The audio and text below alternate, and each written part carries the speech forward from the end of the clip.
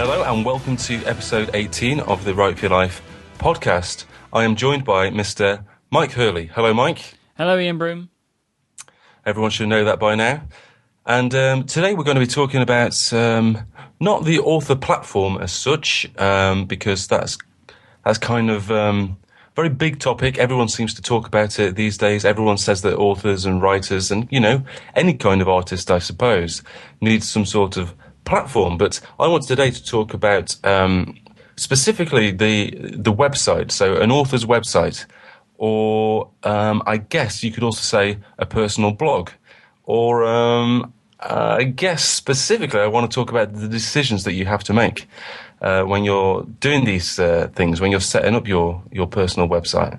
And the reason that I want to talk about it is because I am hopefully in the process of putting live, in fact, over the next week or so, ianbroom.com, which is difficult to say, it would seem. Ian Broom. ianbroom.com. It's an entirely new alias. It's my nom de plume. That's not true, but it is my new website, and it's gonna replace Right for Your Life. You know, this is the Right for Your Life podcast. Do we have to start calling it the Ian Broom podcast? Are you gonna make me do that? No, we've been through this. We do not need to do that. This is still going to be the Right for Your Life podcast, but my website is going to be ianbroom.com. And in fact, that's an issue as well. Whether I call it that I've been tackling whether to have it .com or whether I should have it .net or even, imagine this, .co.uk. So that's a whole discussion for us there. So it's the idea of an author kind of website, all the different decisions that you have to kind of think about and take when you're setting one up. And hopefully, Mark, you can talk to me a little bit about the decisions that you've had to make when you've been setting up the 70 Decibels website too.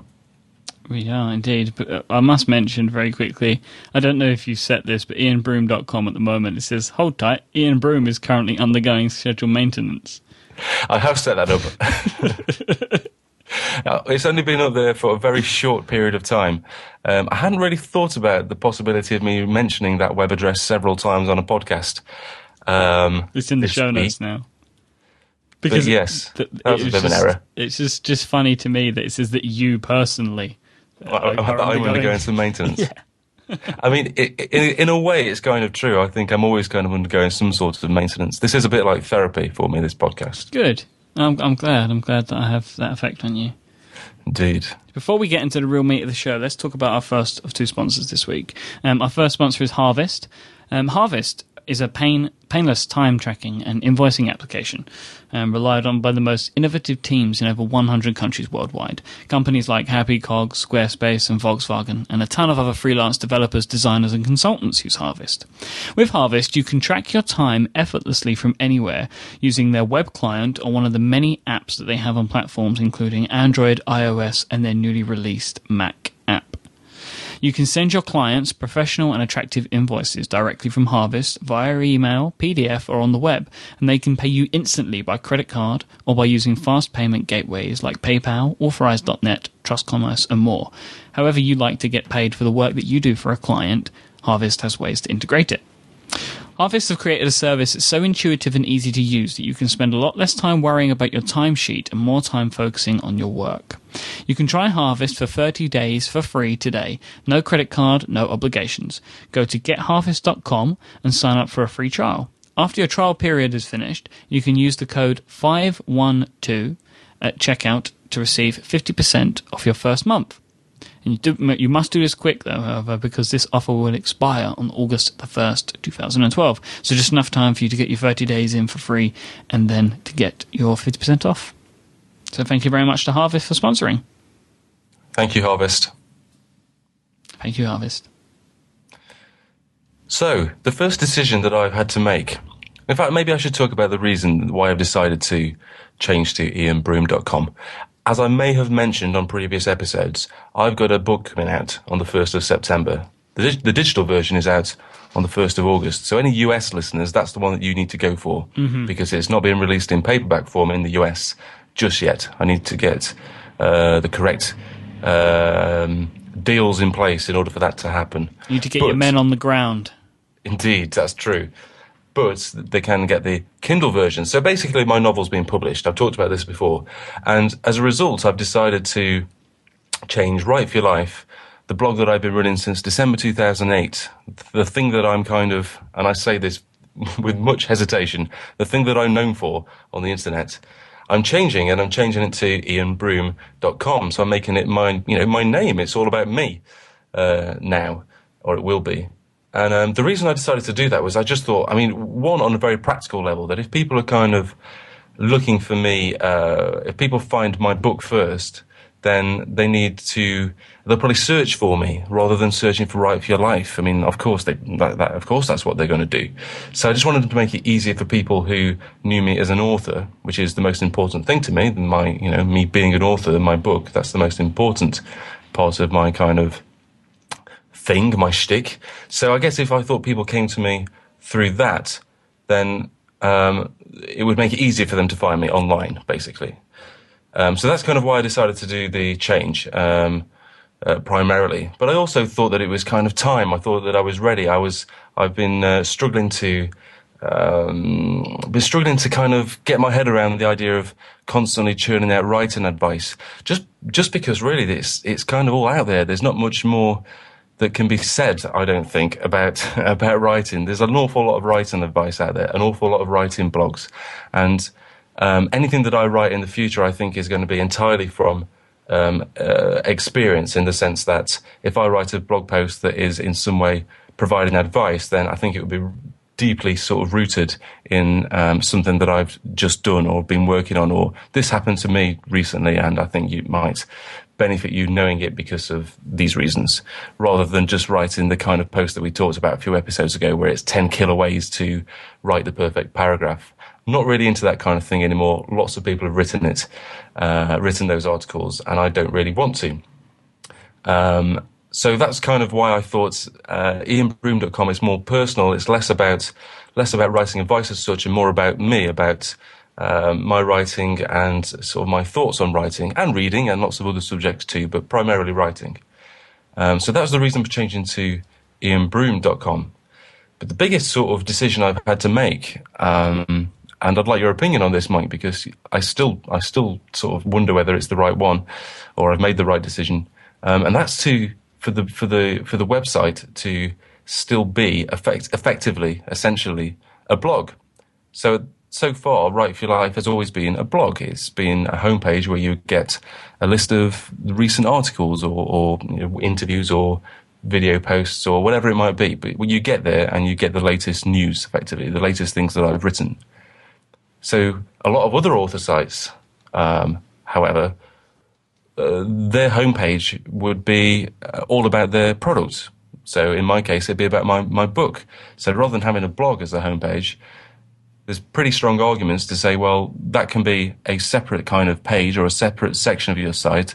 The main thing you want to show people when they arrive at your site is, I don't know, a big picture of your book that you're selling, or a big picture of you, or both, and with a big buy it now button.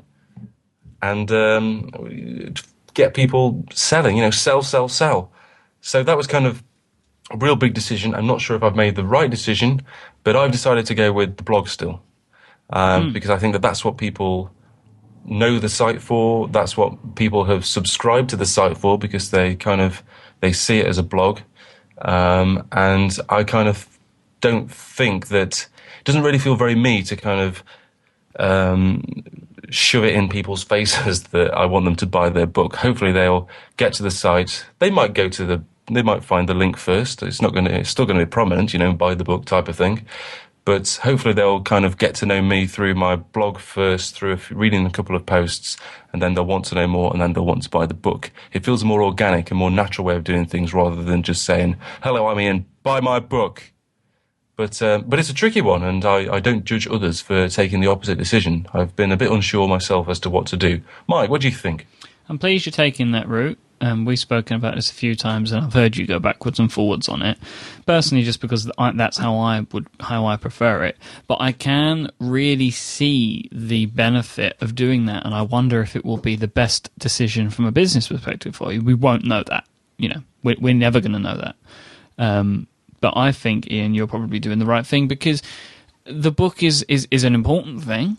It's very important. One of the most important things in your life, but it's not 100% of who you are online.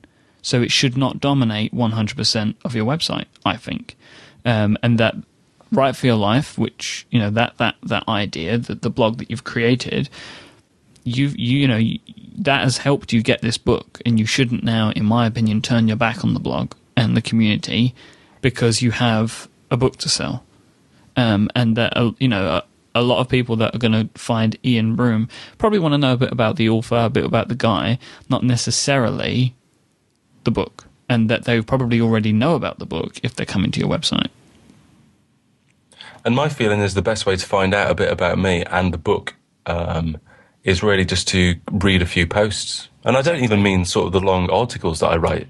It's the, even the shorter link posts where I just sort of quote someone else and add a little bit of commentary to it afterwards. That's kind of for me, kind of the most natural route into it, or route into, I guess, route into me. That sounds very unpleasant, doesn't it? But it's a tough one, and a lot of authors kind of have to. A lot of authors. I'm kind of happy to post. I like having a blog. I like blogging, but a lot of authors don't, and they're not really. They either don't have the time, or they're just not really into it, or they don't see the point.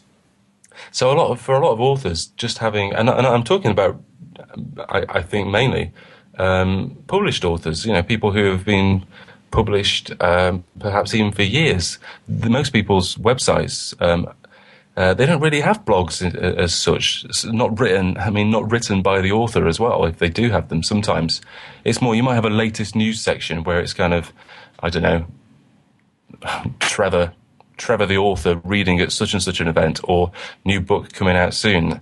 But there isn't any a blog as such where you get to know people more. And the website really is constructed entirely to focus on the author's writing, and that's quite an important thing that's kind of an important sort of distinction to make, really, because by having a blog and by making my blog prominent, and the fact that it's not a blog that's specifically about my work, it's a blog basically about writing. It's a blog that helps other people, hopefully, or a blog that comments on the publishing industry at large. Because of that, I'm actually most of the time not talking about the one thing that I want to sell. It's still there, but it is in the background. There is a layer. The blog creates, a layer. I'm not going to use the word barrier because I don't think it is a barrier, but it does create a layer of sorts between, the product, the purchase. Whereas, like I say, I think most authors don't do that. Most published authors really do focus on the writing, their own writing, and their own books, and the things that they're selling, I guess. So it does feel like an important decision, but I hope I've made the right one by going for the blog, just because that's what people know Write for Your Life for. And I don't really want to make any big drastic changes to the site in terms of kind of its aim. No, I do agree with you there, Ian. I think that's the right thing to do for you. I do. I think it's the right thing. And well, let's talk about my presence online a bit, because it's different in a way, but I think it follows a lot of the same sort of ideas. So, I think you have less of a presence and more of an aura. Yeah, that's actually quite a good way to put it, really, because the main place people will go to find work that I do is 70 Decibels, right? So the network that this show is a part of. But you go to 70decibels.com and my name's not there. It's not there in any way. The first you will come across my name is by maybe clicking into one of the shows and seeing my name as one of the hosts, or going into the host page. But everything's done it's done sort of alphabetically. So it doesn't point me out as being head honcho in any way, really. It's kind of for you kind of have to go into the hosts and then take a look and find my bio and see that I'm the co-creator, executive producer, and host. Right, but I'm right down the bottom because I do it by alphabet.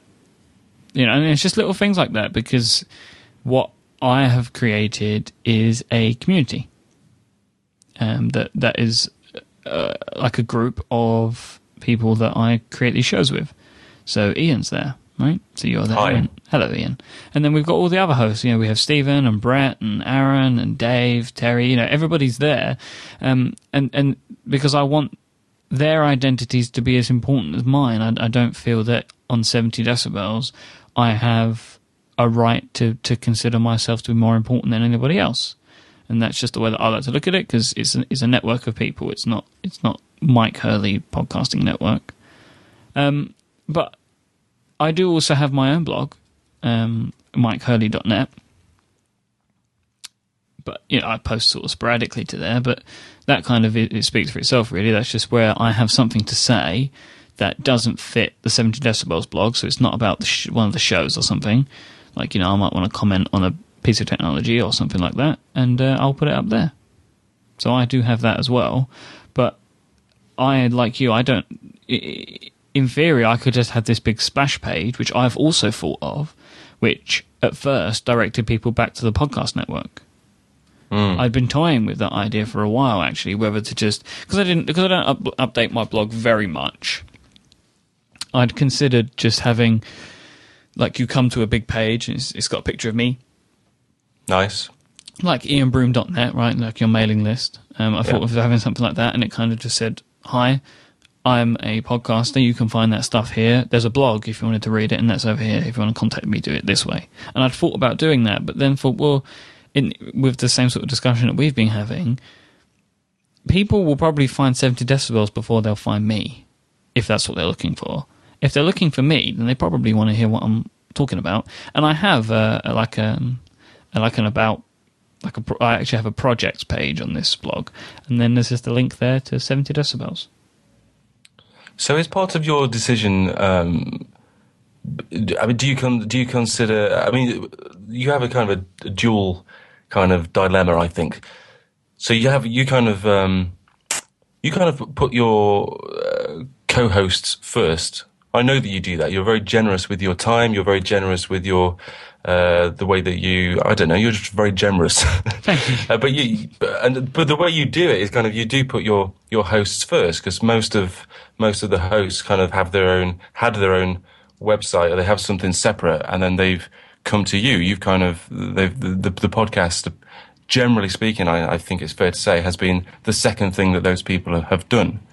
So the shows sort of can't exist without the hosts, almost. But at the same, so in a way, you might argue that 70 decibels wouldn't exist without the hosts. But by the same token, the entire network rests and, what's the word? What's the phrase? Rests and falls? That's not the sentence, is it? There's a phrase that I need to use there. What's the phrase? Tell me, quick. Rises and falls? No. Lives and dies. Lives and dies. That would do. That's not the one, but it would do. But it's good. It's quite dramatic. The entire network depends very... Oh. Man, you are the man. Without you, 70 decibels doesn't exist. And yet, as you say, you do put yourself a bit further down. And I guess, in a way, I guess this is a question. This is kind of, you have kind of like a series of products, don't you? So whereas I'm talking about having an author website with one product, you actually have quite a few products. And what most people do when they have products is they put the bestsellers really prominent, because they know that that's what's going to hook people in. Now, you have some shows that have a lot more listeners than others. That's kind of the natural way of things. That's how things work. And yet you've chosen to give everyone, including yourself, equal prominence. So that's quite an interesting decision. There's an argument to say that the 70 decibels homepage, for instance, you might have your most listened to podcast dominate the entire top half of the page, and then everyone else kind of in smaller links, smaller squares underneath. But you've chosen not to do that, and to me that seems like quite a conscious decision. It is. Because I don't feel that... I mean, yes, there are shows that are bigger than others, and as time has gone on, some shows have become bigger than other shows.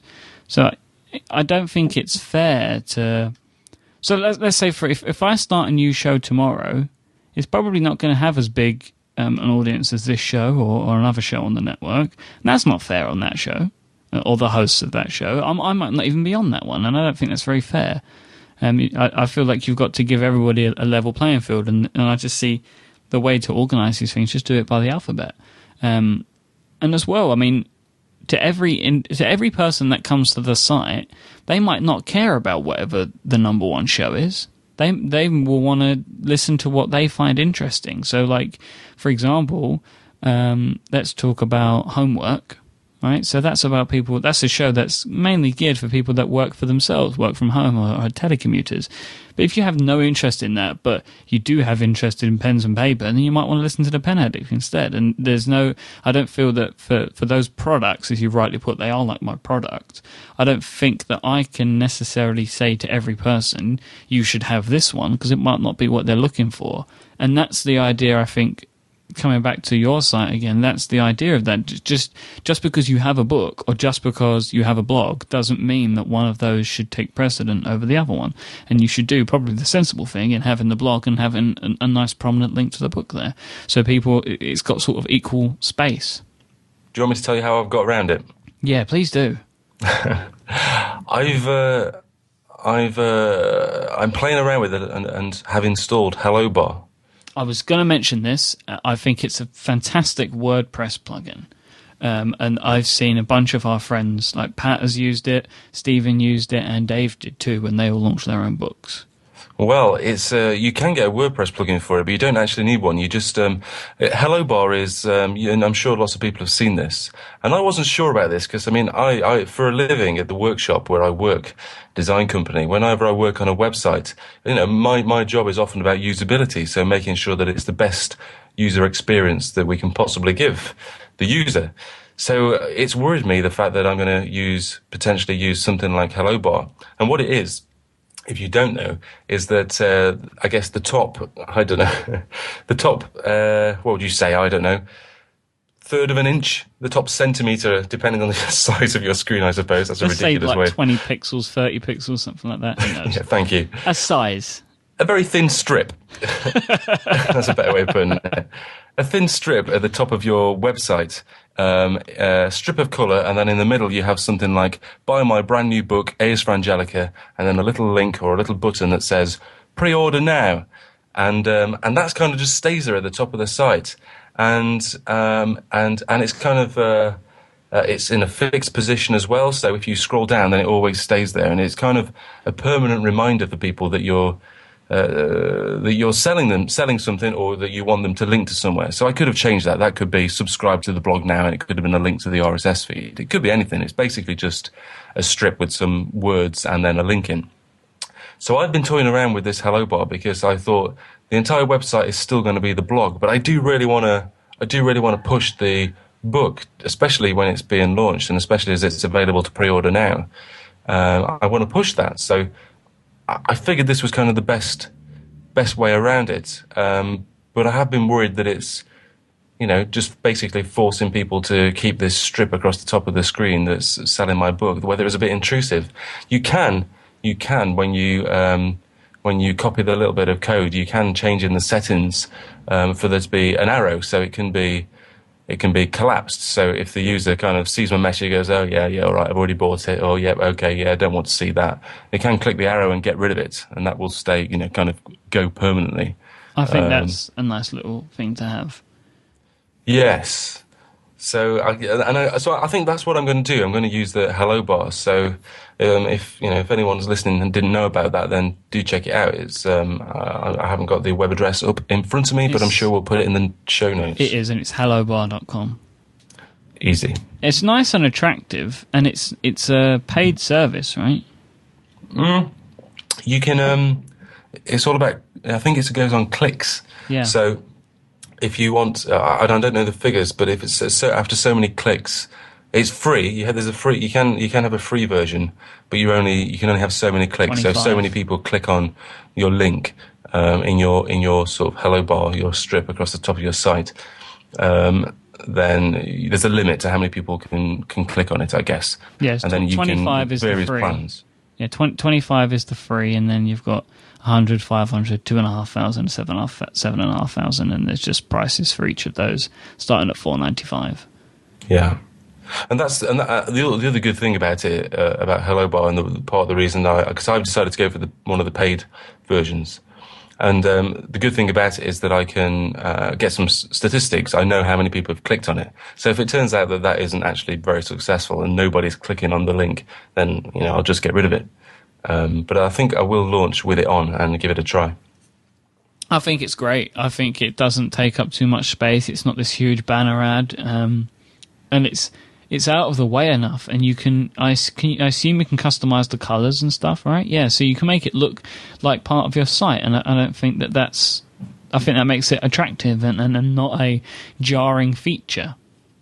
Yeah, and another reason I decided to use a paid version is that you can get rid of the Hello Bar branding. I mean, it's fairly unintrusive actually, but if you get the free version, you have to have kind of a big H on or a big H, pronounce that properly. You have a big H on the left-hand side, and I thought, well, I don't really want to have that, so I got rid of it by paying for it. So that was kind of my way around it, and the other thing with the other thing with having a blog is kind of having prominent ways to subscribe to the blog itself. This is something that I think was really successful about the first ever version of Write for Your Life. So I don't know if I've ever talked to you about this, Mike, but it's always been a bit of a mystery to me as to how I became a blogger at all. I mean, I just posted a couple of blog posts, and before I knew it, I had like 100 subscribers. I mean, it took a month to get 100 subscribers, which seems kind of crazy. I think that's very fast. Yeah, it's pretty fast. To go from nothing to 100 in a month is that's actually quite impressive, I think. I know. Well, I was impressed at the time. I did a little dance. Yeah, you should do. But I think part of the reason I did that was because I used it was just a WordPress theme, and it was from a wonderful man called Nick Chernis, who he used to have the website. It used to be called puttthingsoff.com, and then he made the iPhone app Put Things Off, and I think he now blogs at Modern Nerd. And Nick's, I don't know him sort of in real life, but I've sort of had contact with him over the internet, and he makes these WordPress themes, and the first one he made had this great big banner across the top, where you could put in a picture of some sort, and it was just, I mean, there are loads of WordPress themes like it now, but it basically meant I had a big strapline and a big button that said subscribe for free. So my strapline says, I think I was much more calculated about it than I am now. And maybe, because I haven't really seen that kind of growth since. Obviously the blog has got plenty of subscribers and much more than that now, but nothing like that kind of growth. And I think the strapline I was using was, and let me just think, I think it was something like, we're new, something like that. We're new, help us grow, subscribe now and help us grow, or something like that. And then there's a big button that was subscribe for free. And that signed people up to, not to the RSS feed, as kind of, as we would understand it, with where you would use like Google Reader or something like that. It was to actually get, updates over email. So over half of the people subscribe to Write for Your Life at the moment. Every time I post something, most people don't read it through a feed reader, an RSS reader. They get emails every day, updates from me. It must be terrifying. But it's quite an important thing, this having these subscription buttons are quite important. Now, I don't want to go and do that again and have this sort of huge banner that took up half the screen, effective though it was. But I have had to think about how I can make it easy for people to subscribe to the blog, because the current version of Write for Your Life doesn't really do that. I kind of took it for granted that people knew about subscribing to blogs. And a lot of people don't, and I think that's another important thing. It's about understanding your audience and knowing what their expectations are. So me and you, Mike, we read a lot of tech blogs, don't we? We do, yeah. You especially, I would say. Yeah, probably me more than you, definitely. Indeed. And it's kind of, RSS is taken for granted by most people. Yeah, like I don't even look for an RSS button because I know how to subscribe to sites in Google Reader. I know that you can just plug the address in. Like I don't even, if there's a site that I want, I don't go to the site and find the button. I just go to Google Reader and add it to my subscriptions. Yeah, I know. I mean, and that's what I do because I know how to do that. But the mistake that I think I've made with the current version of Write for Your Life, the very sparse one, you can see it there now, writeforyourlife.net, is I love it. I love the design of it, and I've been changing the design of it for the new site. But I actually love the minimal nature of it. I like the fact that it hasn't got loads of bells and whistles and loads of subscribe buttons. It hasn't got like a Facebook grid of some sort on the right-hand side. You just got basically my writing and some links to find out more about me. But the mistake I think I made was entirely misunderstanding my audience. I think that I had been reading too many tech blogs, got used to people not really making that much of a fuss about the RSS, and just because they're where the audience there might kind of already know about that kind of thing. And I entirely forgot that a lot of people that read Write for Your Life, a lot of authors, a lot of writers haven't got. I mean, a lot have got technical knowledge, but many haven't, or not the same kind of technical knowledge certainly that perhaps I have, because I work in like a technical industry of sorts, a design industry. And it means that they don't kind of know the terminology. So if you want to offer people the ability to subscribe to your website, you need to make it clear, first of all, how they do that, but also what it means. So instead of just literally saying a link that just says RSS, it's much more valuable to say subscribe via RSS. I mean, it sounds quite simple, but it makes a difference. Or even go a bit further and say, have kind of subscribed by RSS, and then, in brackets, perhaps, if you don't know what this means, then here's a link to find out more, that type of thing. Mm-hmm. I'm not sure I'll go that far, but it is that idea of making these subscription options visible and kind of not, and knowing your audience and knowing what the expectations are from your audience, making it as easy as possible for people to stay in touch with your work and your website. I have a question for you, Mike. Because one of the things that I always did when before the Write for Your Life podcast, this very podcast, before we joined 70 Decibels, I always used to post the episodes in exactly the same way that we do now. I would post them to Write for Your Life to tell people about it, and it would automatically go to iTunes, all that kind of thing, as it does now. But I would include a player.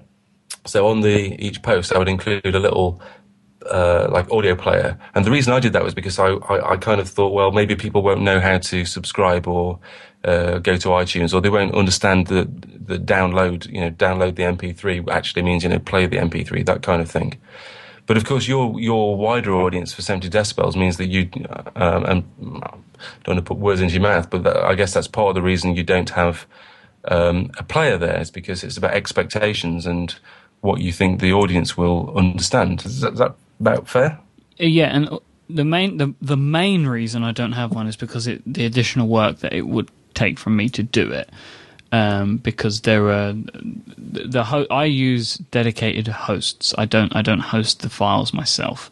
So I use some software that and programs that do it for me, and they do offer solutions, but they don't look the way that I would want. There are ways for me to do it. And I know that there are ways for me to do it, but it would require extra work from me every time. It's something that's on my list of things to do when the site's refreshed.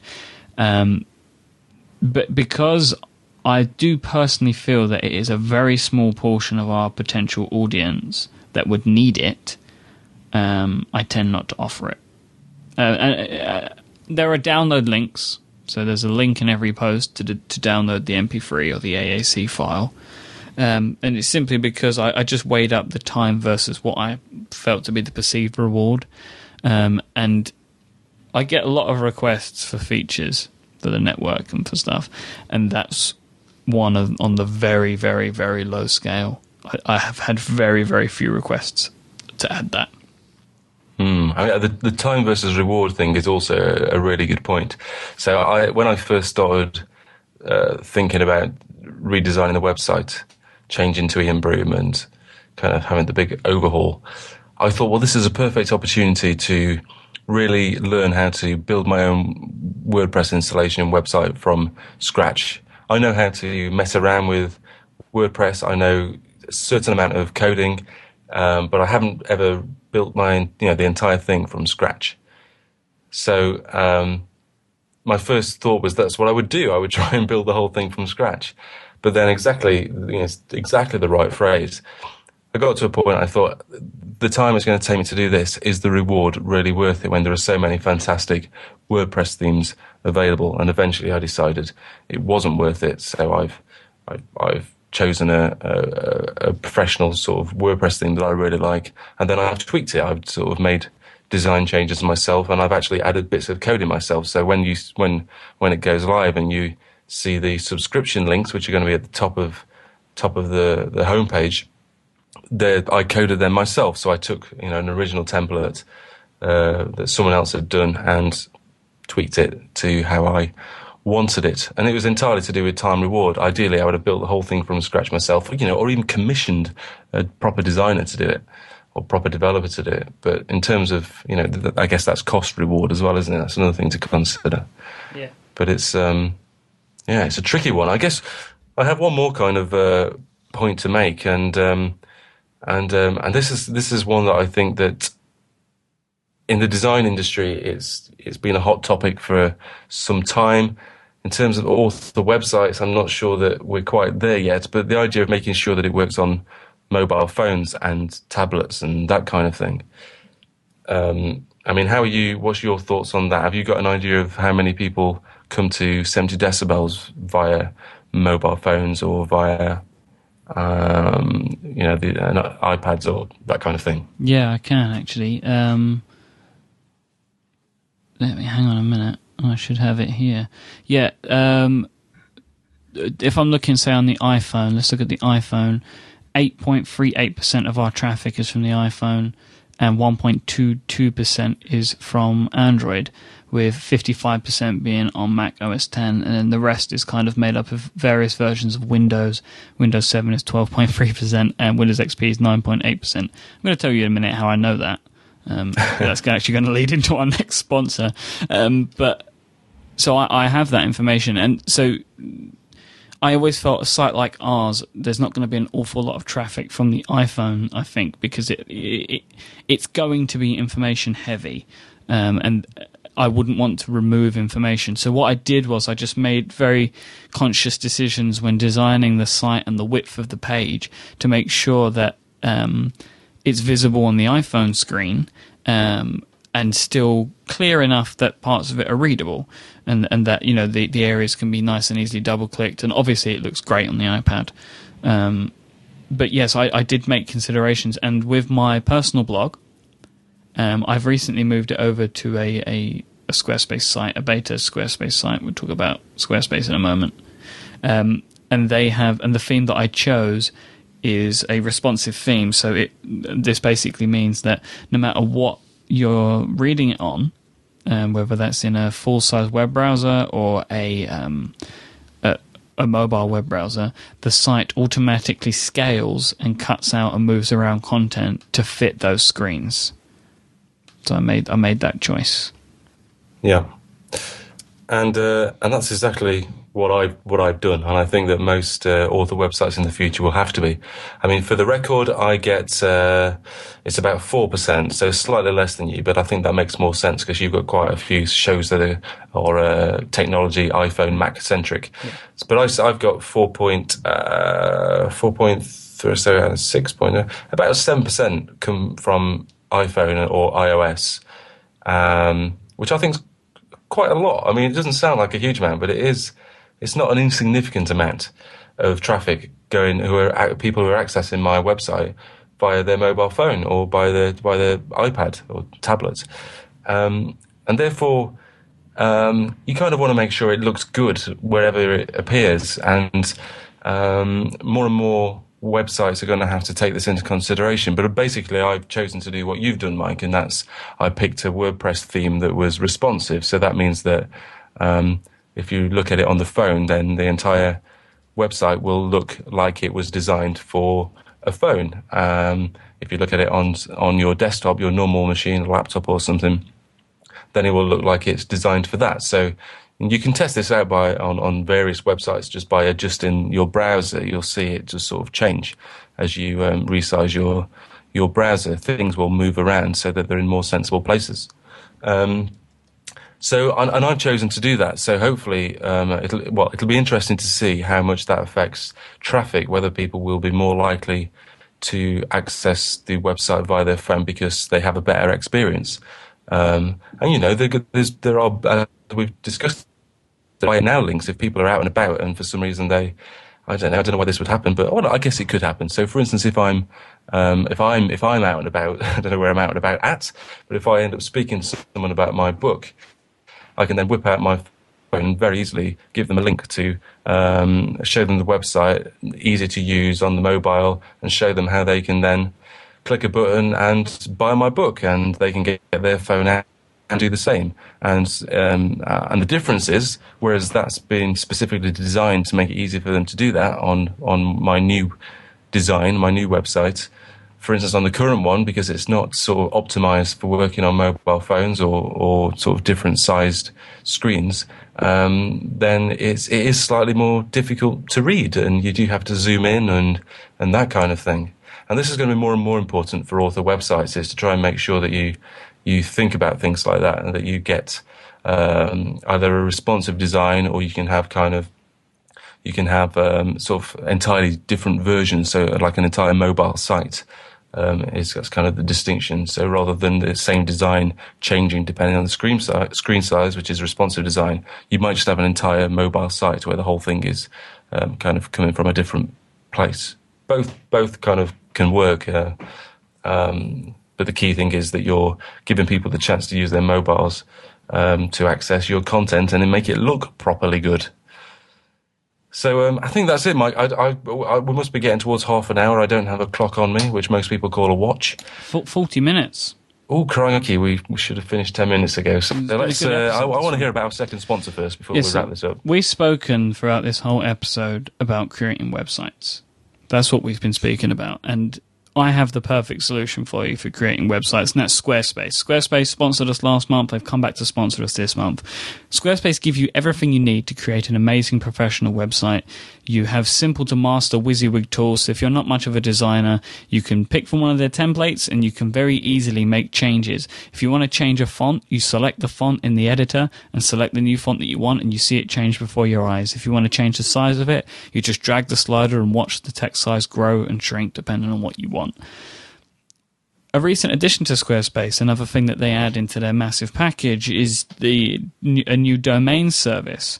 With every annual account, you get a free custom domain that they enable onto your site. You don't need to worry about making any changes on the back end. They take care of all of this for you. All you need to do is worry about picking a name that's available. Squarespace also integrate Google Apps, so if you want an email address of this new domain that you get, you just check a box and they'll do it. And so you don't need to worry about going in and making any changes there again. They just take care of it all for you. I mentioned the stats. The stats that I have are coming from Squarespace. They have a very fantastic integrated statistics package. It shows you visitors by your traffic overview can be in days, weeks, months. I can get all of that broken down for me. I have all the different browsers that visit my site. I have all the different OSs that visit my site. I have lists of the people that have come to visit that have linked to me. So I get the statistics for how many people come from Write for Your Life every day. I also get popular content, so the most popular pages on my website are ranked, and I can see all of that too. And that all comes for free with all Squarespace plans. It comes as standard, their fantastic stats package. Squarespace, they have plans that start from as little as $8 a month equivalent, and that's on the annual plans, and $10 a month for the monthly plans. Go check all of this out at squarespace.com/70decibels and start your 2-week free trial. You get to use the full service for those 2 weeks. Nothing's restricted, and you don't need any credit cards or anything to sign up. And when you do sign up, make sure you use the offer code 70decibels6. Now we're in the month of June. That's 70DECIVELS6 at checkout. This way you'll get 10% off your first purchase, and it will also let Squarespace know that we sent you. I've been using Squarespace for years. I use them for 70 decibels. I use them for my personal blog too. I was using them long before we were affiliated with them in any way. In my opinion, they are the best place to have a blog. They host everything for you and give you the tools you need to create it. So yeah, I definitely recommend them as the place to go. Thank you very much, Squarespace. And thank you, Mike, for telling us about their massive package. I noticed that. Oh, terrible, isn't it? The things that I say, Ian. Things that I say. I thought I did very well not to giggle and laugh halfway through. So I thought I did very well not to giggle and laugh too. Anyway, you tell us where we can find you. I mean, you have already done this, but I think I've done it quite a few times too. But one final time, where can we find you online, Mike? Go to Twitter. You've heard everything else. I'm iMyke on Twitter. That's IMYKE, because I like to be different. And you can find me on Twitter too. I am at Ian Broome, IAINBROOME. Because your parents like to be different. I also like to be different. And of course, writeforyourlife.net, which will soon become ianbroome.com. But don't go there because there's nothing to see yet. Indeed. Okay, that's it. It's a wrap. Yes, indeed. What are you laughing at? Nothing. Never mind. Ian, thanks so much for joining me. No problem. I shall speak to you next week. Cheers.